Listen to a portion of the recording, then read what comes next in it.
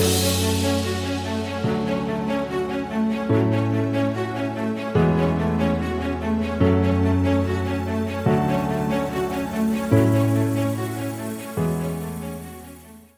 there, and welcome to the Think Wealthy podcast. I'm your host, David Prale. The Think Wealthy podcast is sponsored by YDLP Investments, the home of the $10,000 commercial real estate investment. Hello, and welcome back to the Think Wealthy podcast. I'm your host, David Prale. So last time we spoke a little bit about the battle between the Bulls and the Bears, and I realized we haven't actually explained what that means. Why are some called bulls and some called bears, and who's called what? So basically, you've probably heard this. The bulls are people who think the market should be going up, people who are willing to pay more than what something is worth at the moment. The bears are people who think it's going to go down. Why are they called this? So here's a fun little fact. Bulls, when they strike with their horns in an upward motion. Bears, when they strike with their claws in a downward motion. That's why the bull has become the symbol for people who believe markets will rise, as indicated by the rising horns, and bears are those who believe the markets will go down.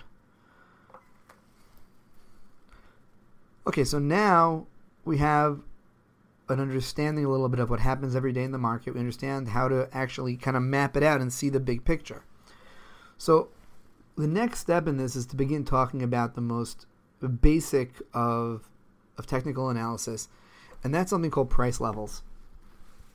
Now, what's price levels? So sometimes you look at a chart, and you can look up price levels online, and I'm sure they'll show you charts. Again, the nature of the podcast is we can't do that. Maybe one day we'll switch over to YouTube, and we will be able to. What happens, you'll notice in a lot of charts, is stock prices, or even market prices, will kind of hit certain points repeatedly. Certain points will be touched again and again and again. When it's rising, it always rises to a point, and then it hits that point, and then it drops down again. And then it hits that point again, it drops down again. Or sometimes when it's going down, it lowers to a point and then bounces off of it. It lowers to a point and bounces off of it. These are called price levels. And these price levels can act both as support when the stock is dropping, and they can act as resistance when the price is rising. How does this work? So again, back to our story of the bulls and the bears. When you have, let's say, I'm looking at a chart right now, where I see the stock price moving 3 times. It moves up to 280, and then it stalls and it goes back down again. So what's happening there? What's happening is there's clearly people who see it go up to 280, and they set in their mind, this is where I want to sell it. And they sell out. And then the next time it goes there are more people who want to sell at 280. Or there are people out there on the buy side, and there are people on the buy side who say, I'm not willing to pay more than 280. So because there are people out there saying, as long as it stays below 280, I'm willing to buy it, 280 becomes a ceiling. And it keeps bumping into that 280. And this goes on for months until finally it's able to break above that 280 mark. Similarly, on the downside, on the support level, there's a place in this chart where you see that at around 273, it bounces off that amount. So what's happening there? There you have people who are saying, I'll buy the stock below 273. So as soon as it hits that point, buyers jump in. People start jumping in and buying that stock, and that buoys it up over that point again. So if you see it hit a point once or twice, it's not a great indication. But the more times it hits a resistance point, the more indicative that this is a place where it probably won't go up much more. Or every time it hits support levels, a good chance it won't go down. Microsoft famously traded in one of these type of channels for a very long time. We'll talk about channels in another thought. But Microsoft traded in a channel where there was pretty clearly defined support and resistance for many, many years. And there were some traders out there who every time it dropped to that low point, they would put on trades, and they were making more than just the up and down of the stock. We'll get into those strategies later.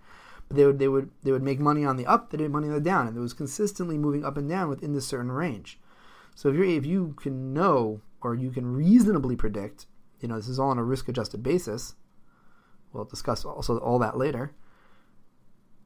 you can do very well on a stock that really doesn't move much. You can just go up and down in a $5 or $10 range, and you can make a lot of money buying and selling at the right times.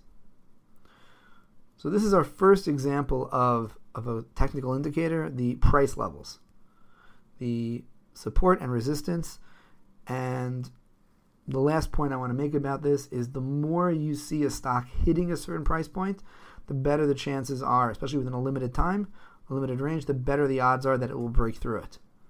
So if it hits it every couple of weeks, okay, that is a good chance of holding.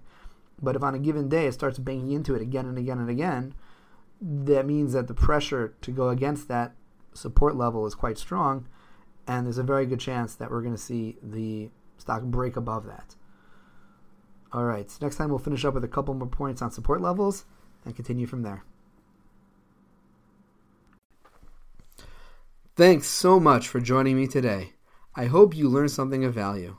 If you've gained from this podcast, please do me a huge favor and leave a 5-star review. If you feel that I haven't earned that 5-star review, please reach out and let me know how we can earn your recommendation.